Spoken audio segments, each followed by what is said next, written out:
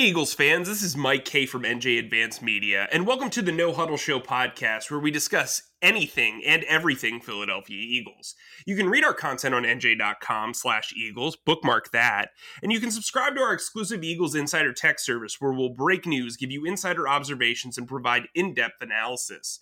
Through Eagles Extra, you can send questions and comments directly to us, and we'll respond to your phone.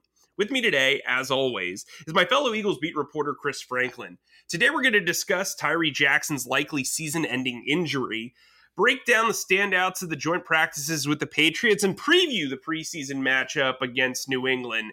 Chris, I just drank a Red Bull. How are you doing today? Not bad at all. You know what? I did something different today. I actually went to Wawa, got one of those cappuccino things, and got espresso. So that's how I'm going to get my energy, and hopefully it's going to convey across the mic, man. How you doing?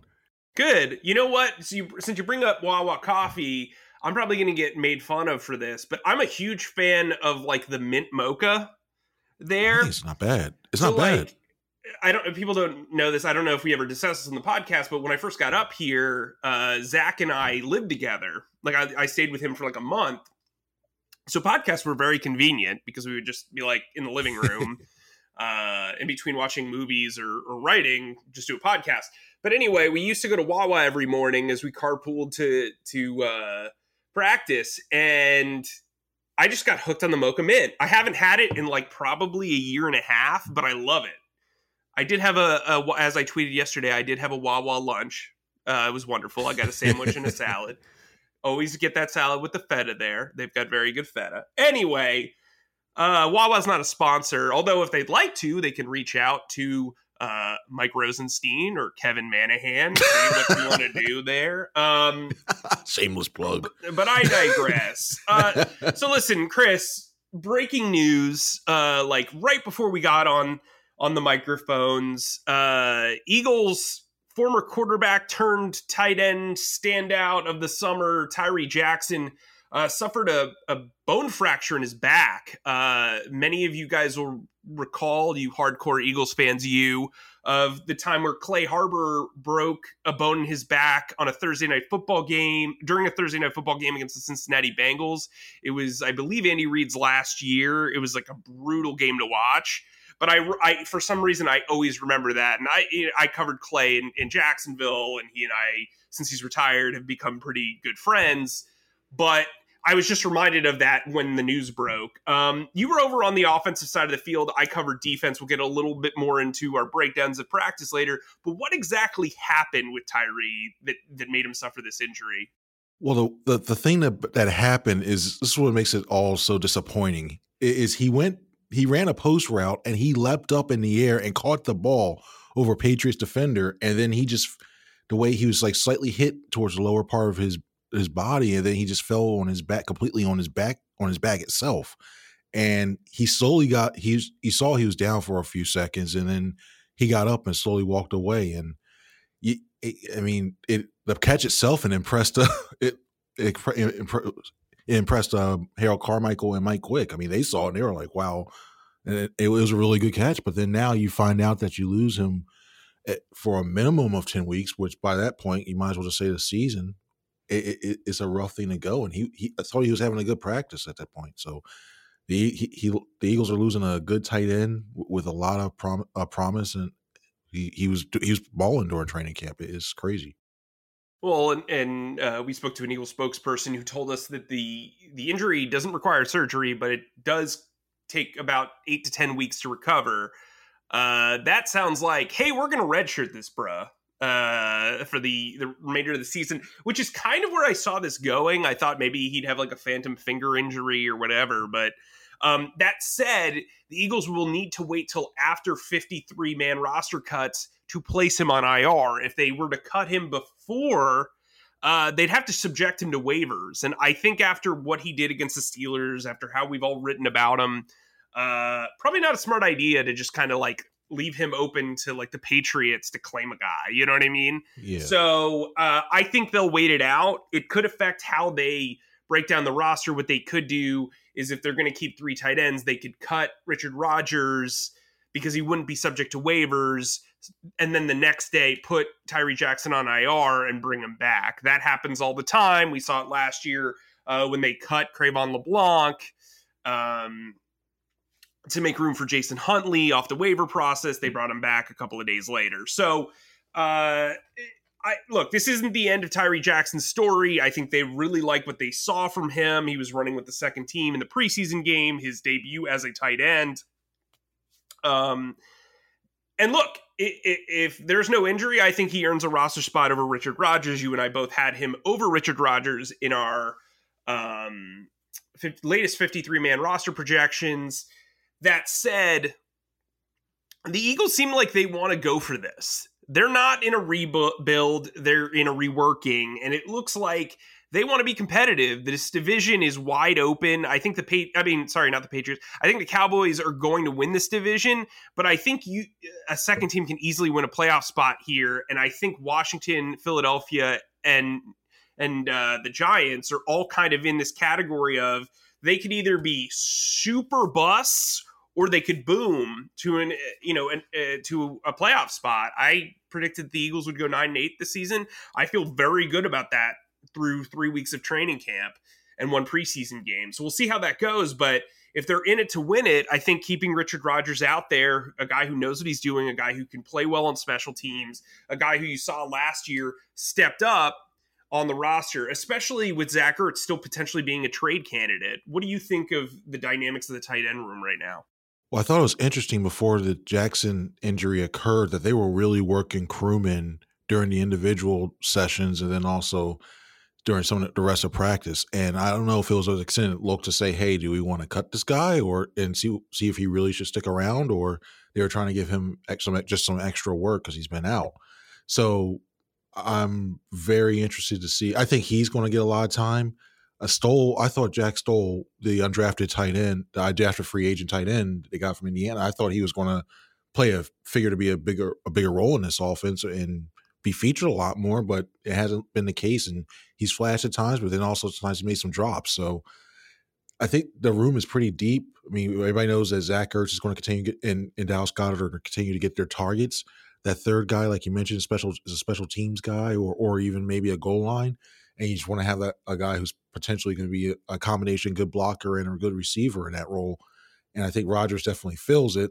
It's a matter now, I think, of especially that first game, if they cut Rodgers to make sure that his contract's not guaranteed, do you basically go with Kroom or do you go with Stoll? And right now, if I had to go between the two, I think Kroom would be that guy. Yeah, I think when you look at this tight end group, obviously if Ertz and Goddard are both here, I think Ertz has kind of warmed up to the idea of, hey, he's going to be around. I still don't think it's a guarantee he'll be here week one, but I do think he's kind of warmed up to that concept. Obviously, Goddard will be here. Look, their tight end room is a strength, especially with the wide receivers being young and still growing. And I think Richard Rodgers has proven to be a reliable guy when he's been healthy. Clearly, the front office likes him. They brought him back about 45 times. He's basically the better Blake Countess version of a tight end. Hail Mary specialist, too. But on the subject of tight end, I think we need to talk about the 5 cuts that the Eagles made to get down to 86. Technically, Matt Leo doesn't count because he's an international exemption player. So they technically have 85 players on their roster. Tight end, Caleb Wilson was cut. We talked about him on the postgame pod last week. Brutal blocking penalty, like one of the most egregious blocking penalties I've seen in a really long time on a 28-yard run from Jason Huntley. Jack Stahl also got flagged for holding as well on that play, but Caleb Wilson just kind of seemed out of it. He was a practice squad player who played 5 games last year, all on special teams. He got claimed actually by Washington, who had him before the Eagles last summer. So he got claimed. He got another a shot after getting released early, which I respect teams that kind of rip the Band-Aid off there. Then they also waived Adrian Killens, who came into the league and played college football at running back, but then they converted him to wide receiver. He was playing mostly in the slot. He was targeted on that second interception by Nick Mullins last week against the Steelers. I'm a little bit surprised that he got cut this early, especially with the wide receiver injuries and the running back injuries, frankly, because Jason Huntley's sidelined, and as we're about to talk about the three other waivings that they did on Tuesday, the running back room is kind of light, especially if you want to preserve guys like Boston Scott, Miles Sanders, and Jordan Howard. But again, we'll get into that a little bit later.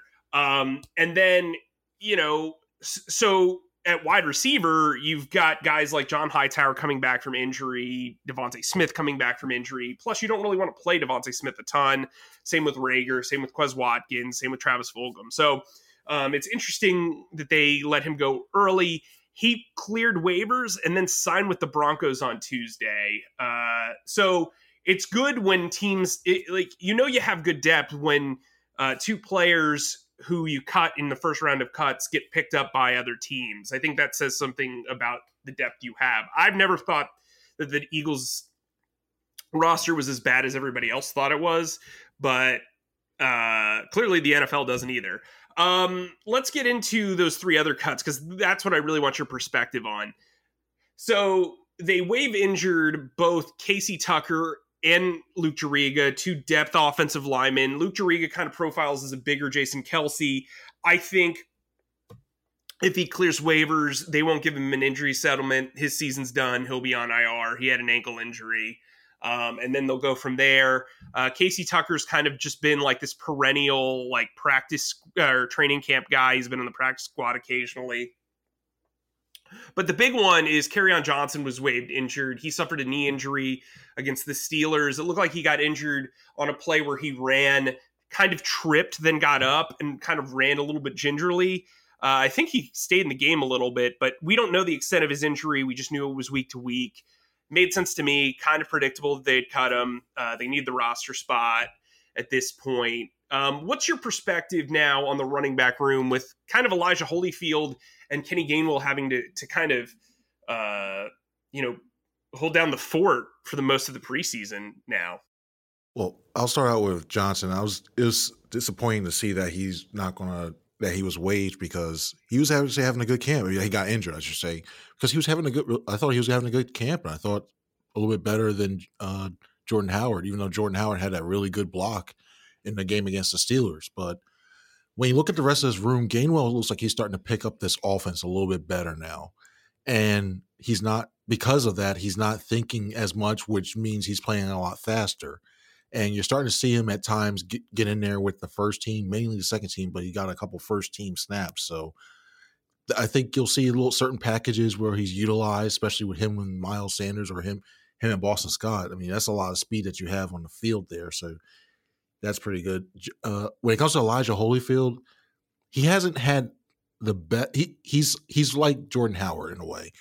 He does really well when it comes to running in short yard situations, but he's had a lot of critical drops, especially during 7-on-7s or 11-on-11s, and especially with Nick Sirianni saying that the running backs are going to be used a lot in this offense in the passing game. That doesn't bode well, I think, in my opinion, for him.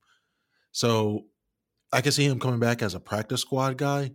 I wouldn't be opposed to that, especially if you need somebody goes down and he has familiarity with the system. So I say go with that. But it just goes to show you that this running back room is still very, very deep because now you're rolling with Sanders, Scott, Gainwell, and Jordan Howard as well. I mean, that's a nice core four that you have that you can mix in and use in a variety of ways depending on the opponent. Yeah, I don't think there's a luckier guy on this roster than Elijah Holyfield, who would almost definitely be cut if Kerryon Johnson wasn't injured. Let's kind of get into the standouts of the joint practices now that we've gone through the cuts. To me, I think from the offensive perspective, we split up. So the way joint practices work will give you a little bit of insight. The two teams split up into offensive and defensive groups. So the Patriots offense plays the Eagles defense. The Eagles defense plays, the Eagles offense plays the Patriots defense. Special teams goes and hosts a puppet show or something. I don't know what they do until the end where they try for kicks. But Yeah, take me through, 3 or 4 offensive standouts. I think the obvious one, based on social media, is Jalen Reagor. Talk to me about Jalen Reagor and some of the other guys. Two of them are receivers for sure. Jalen Reagor, he made that one outstanding one-handed catch. I mean, that was he leapt up and caught that thing. It was just it was nice. But just besides that one catch itself, he's catching the ball cleanly with his hands, and he's using running his routes a lot better. It seems like he needed these joint practices, because when they were going against the Eagles defense, it just seemed like he was messing up a lot, what have you, dropping passes. This week, it looks like he's just like focused in, tuned into what he's supposed to be doing. He's making these good cuts. He's getting a lot of separation now, and he's flashing himself in the middle of the field so that Hurts can see him and deliver the ball. So I really like the way that Rager's playing. Once again, Quez Watkins played well. Excuse me. During a one-on-one sessions, I believe it was a catch over Michael Jackson Sr., he basically ripped the ball away from him and then basically backpedaled into the end zone, which was... He backpedaled against Michael Jackson Sr.? Think about... It's the moonwalk thing's right there, and I'm mad I didn't think about it. Ow! Sorry. Now I'm regretting not putting that in the story that way. But yeah, he's been playing well. He's still continuing his strong camp. Offensive line, Sua Opeta to me had played really, really well. I still vividly remember the one play where he and Toth are basically opened the seam for Boston Scott, where he basically got into the pads of the Patriots defensive end and just pushed them back about a good 5 yards. And then when I had not only just tossed him aside a little bit, then went to the second level and got to a linebacker. So I thought Opeta did very well and flashed in there. Getting back to Jalen Hurts, I thought he had a great first day. He was on target, and he was dishing the ball out very well on time. Balls were in a good area where they had to be. That second day, I thought he was a little sporadic. There were times when he would loft the ball up and be on point and accurate, but then it seemed like to settle back in, especially during 707, it was just erratic. And at one point, he basically kept the ball, held on the ball, and ran the ball, and it didn't look like Shane Steichen and Nick Sirianni are too pleased, because there was a time when Devonta Smith was starting to break open, and Sirianni pulled him aside. They had a chat for about a minute, but then he came back and played a lot better. So you'll see that with him. He's still a young quarterback. He's still getting used to the league, and it looks like they're trying to hammer home from him throwing from the pocket a little bit more, making the decisions even quicker. But those will be the people who stood out for me on offense. Who stood out on defense? It was a linebacker party. Look, Alex Singleton was everywhere. He drew praise from Nick Rallis pretty regularly over the span of the 2 days. Eric Wilson closed out first-team reps during the first set of joint practices with a pass breakup against the first-team offense of the Patriots, and then he picked off Cam Newton in the end zone. I think TJ Edwards has looked really good. He had an interception, 7-on-7 work. And then on the defensive line, Javon Hargrave missed the second practice with an injury. I think he'll be fine. He's listed as day-to-day. But that first practice, he was getting pressure constantly in team drills. He was constantly in Cam Newton's face. In fact, one of his pressures led to the Eric Wilson interception and team drills for the first team. He also had another sack. Hassan Ridgeway, who replaced Hargrave the next day opposite Fletcher Cox, who, by the way, Fletcher Cox had a sack and a pass breakup the first day of joint practices as well. Ridgeway looked good as well. He looks like he belongs. I think he's the third defensive tackle, especially with the way that they're using Milton Williams on the outside. So I think this front's going to be very, very good. We've talked about it. They're using some 4-3 under looks, which is essentially you have two, I guess you would call regular off-ball linebackers who have hook responsibilities in coverage and in zone. Then you have, you have 3 down linemen, an edge rusher who stands up, and then in base you would have what Gus Bradley used to call an auto. So it's basically a widespread 3-4 style outside linebacker who would play typically it's Sam, but he could also play on Will as well. He's going to rush, but it's kind of like a hybrid between being a 3-4 outside rusher and being in the wide 9, only you're standing up. So the players that they're using there right now are Jannard Avery, who's injured, Joe Osman, who has a concussion, and 7th-round rookie Patrick Johnson. Frankly, Patrick Johnson has looked very good since the preseason game against the Steelers. I was extremely impressed. He was one of the few guys, he and Elijah Riley were like the two guys from that second half of that game that I came away extremely impressed by. That said, I don't know what type of world there is where he's starting for this team, right out the bat as a rookie. Honestly, when I look at the auto position, Alex Singleton is like tailor-made for it. He's a great blitzer. He's good in coverage. He can tackle well in space. He makes a ton of sense. Like if I were running this defense, I would have Alex Singleton and Eric Wilson be 3-down linebackers. When Singleton and when Singleton and Eric Wilson are in there, they're the two nickel linebackers. When Edwards comes in, Wilson moves out to Will, Alex Singleton moves out to Otto, and Edwards is the middle linebacker. Like that's how I would run it. Those are the 3 best linebackers on the team. Alex Singleton, if you're going to use an auto linebacker or an elephant or whatever you want to call it, he makes more sense as opposed to, Avery or Osman, who are more Leo style guys, those weak side edge rushers that Gus Bradley and all those guys liked. But right now at that Leo position, even though they're not calling it Leo, is a speed guy like Josh Sweat. You also have Derek Barnett over there and Tyron Jackson. I know I'm going on a diatribe here, but when you look at the 4-3 under, like to me, are we on the same page about the linebacker usage in this top 3 guys? First off, I wish there was a video because I got like goosebumps right now hearing you talk about like all these formations and that. I love it. But I knew covering the Jaguars would eventually pay off.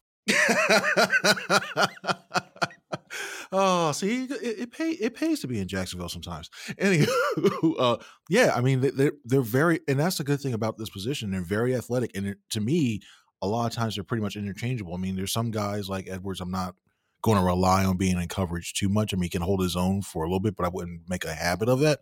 But yeah, that was a very spot on explanation of the way the usage that they use and the ways they can use them. And then don't be surprised. I mean, there's so many different fronts there's so many different fronts and different looks that they can come out of that. They've been using that. I mean, Gannon looks like he's going to Gannon. No, I'm not going to put that label on him yet, but it's very, I'm curious to see the creative blitzes packages that he uses from week to week. That's the one thing, especially with these linebackers. That's why I'm really curious to see how he's going to use them. But that was actually a very good assessment. Thanks for being surprised. Oh no!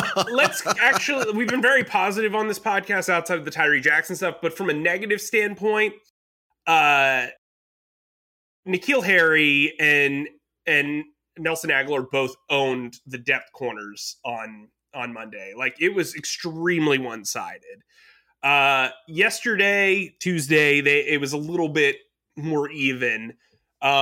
Especially with Darius Slay and Steve Nelson playing a little bit more individual drills, working in coverage. But yeah, like right now, your cornerback group is probably Darius Slay, Steven Nelson, or Steve Nelson as he likes to be called, Avonte Maddox, who just was abused by N'Keal Harry, both on size and speed in the slot. Zach McPherson, who was up and down as you'd expect, especially against Harry. And then from there, you've got a 5th spot. They've moved Graylin Arnold from safety to nickel corner. And I wonder if that might help him make the roster. I don't think it will. I still think he's kind of on the outside looking in. But with Craig James sidelined with a foot injury, it'll be interesting to see how they handle that 5th spot, because frankly, Michael Jacquet, if he is not holding an opponent, they are blowing past him. Like Harry just absolutely abused this guy throughout the week. Jaquette, I think, in one of their matchups forced an incompletion, but it was more to do with the ball placement than anything.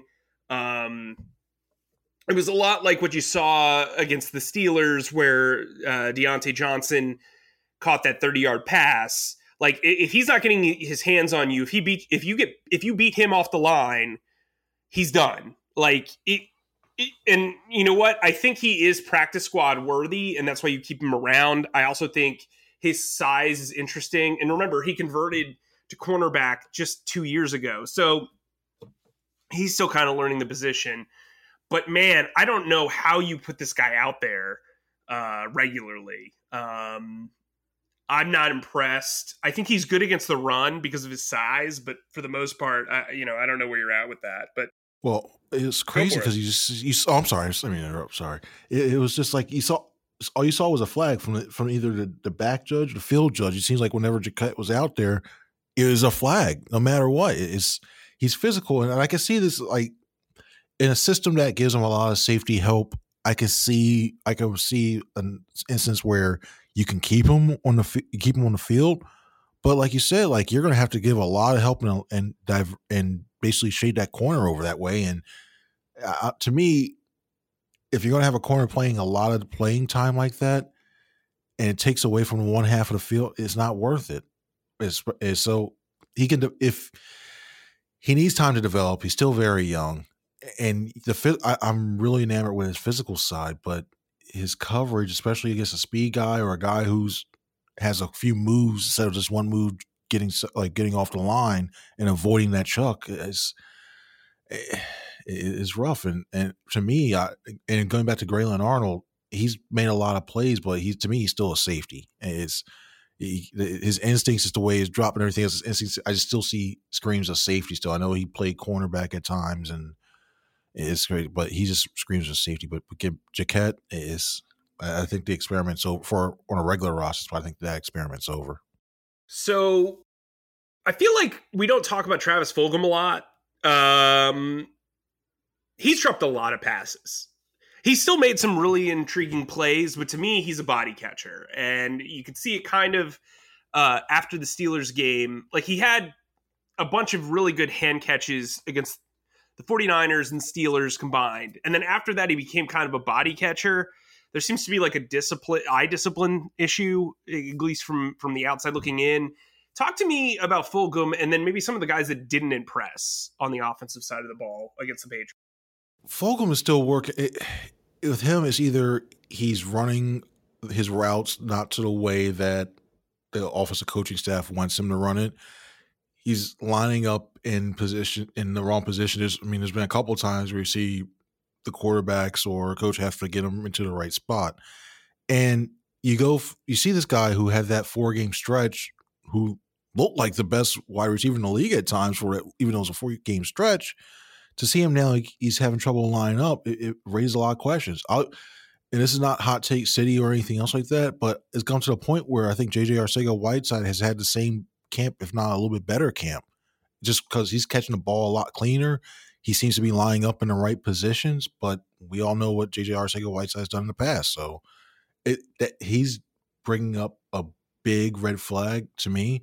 I think Andre Patton's played decently. I'm not saying he's going to make the roster before anybody thinks like, oh, he's the guy that's going to, I don't think so, but I thought there's times where he's performed better than the way Fulgham has at practice. And the physical traits, the physical talent is there.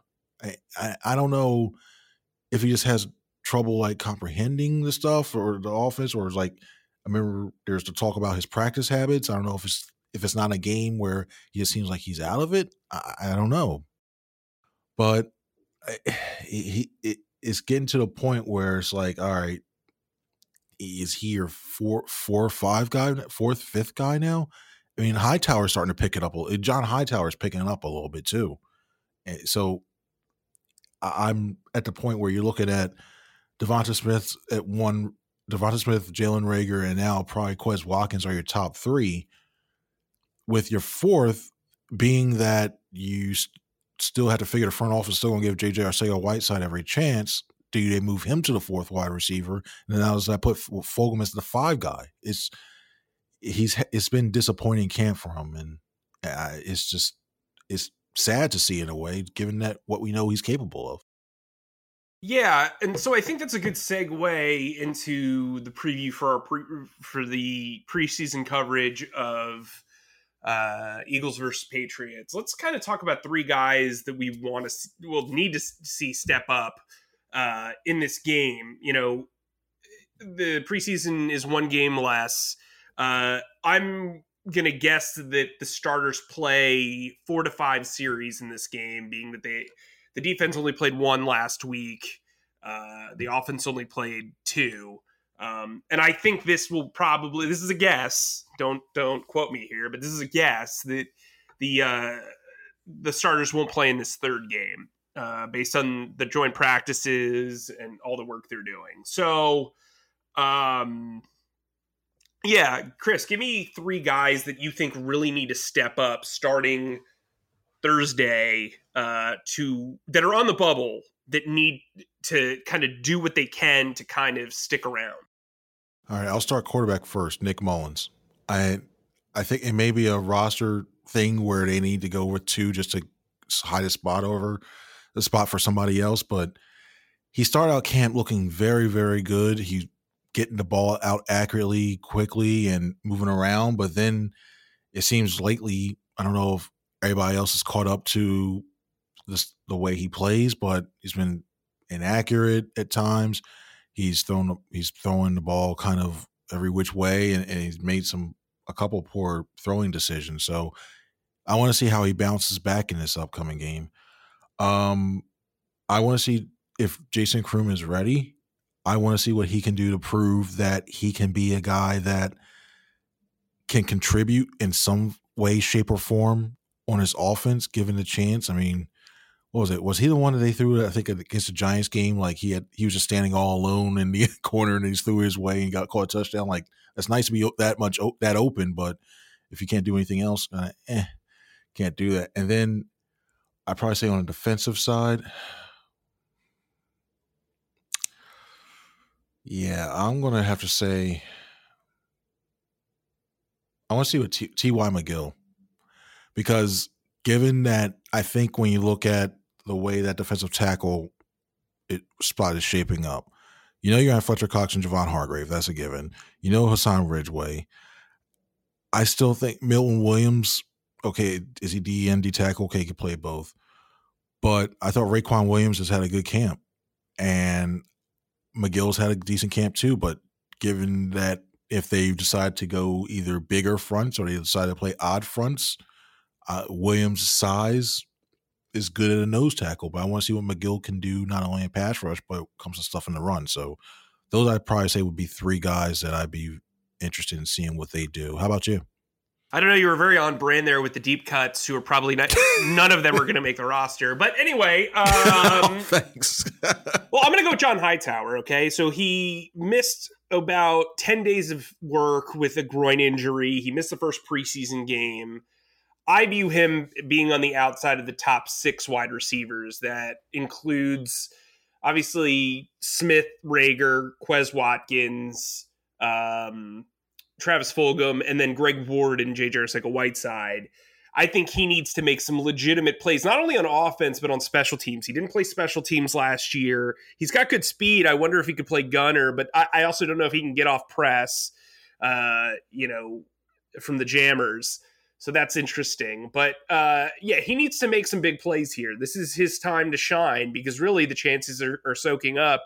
And frankly, this room's young enough as it is. He's a 25-year-old second-year player. J.J. Arcega-Whiteside's a former second-round pick. Greg Ward's the veteran of the group and the leader. He's going to have to outduel both of them. Quez Watkins clearly has a roster spot. He's clearly going to have a major role.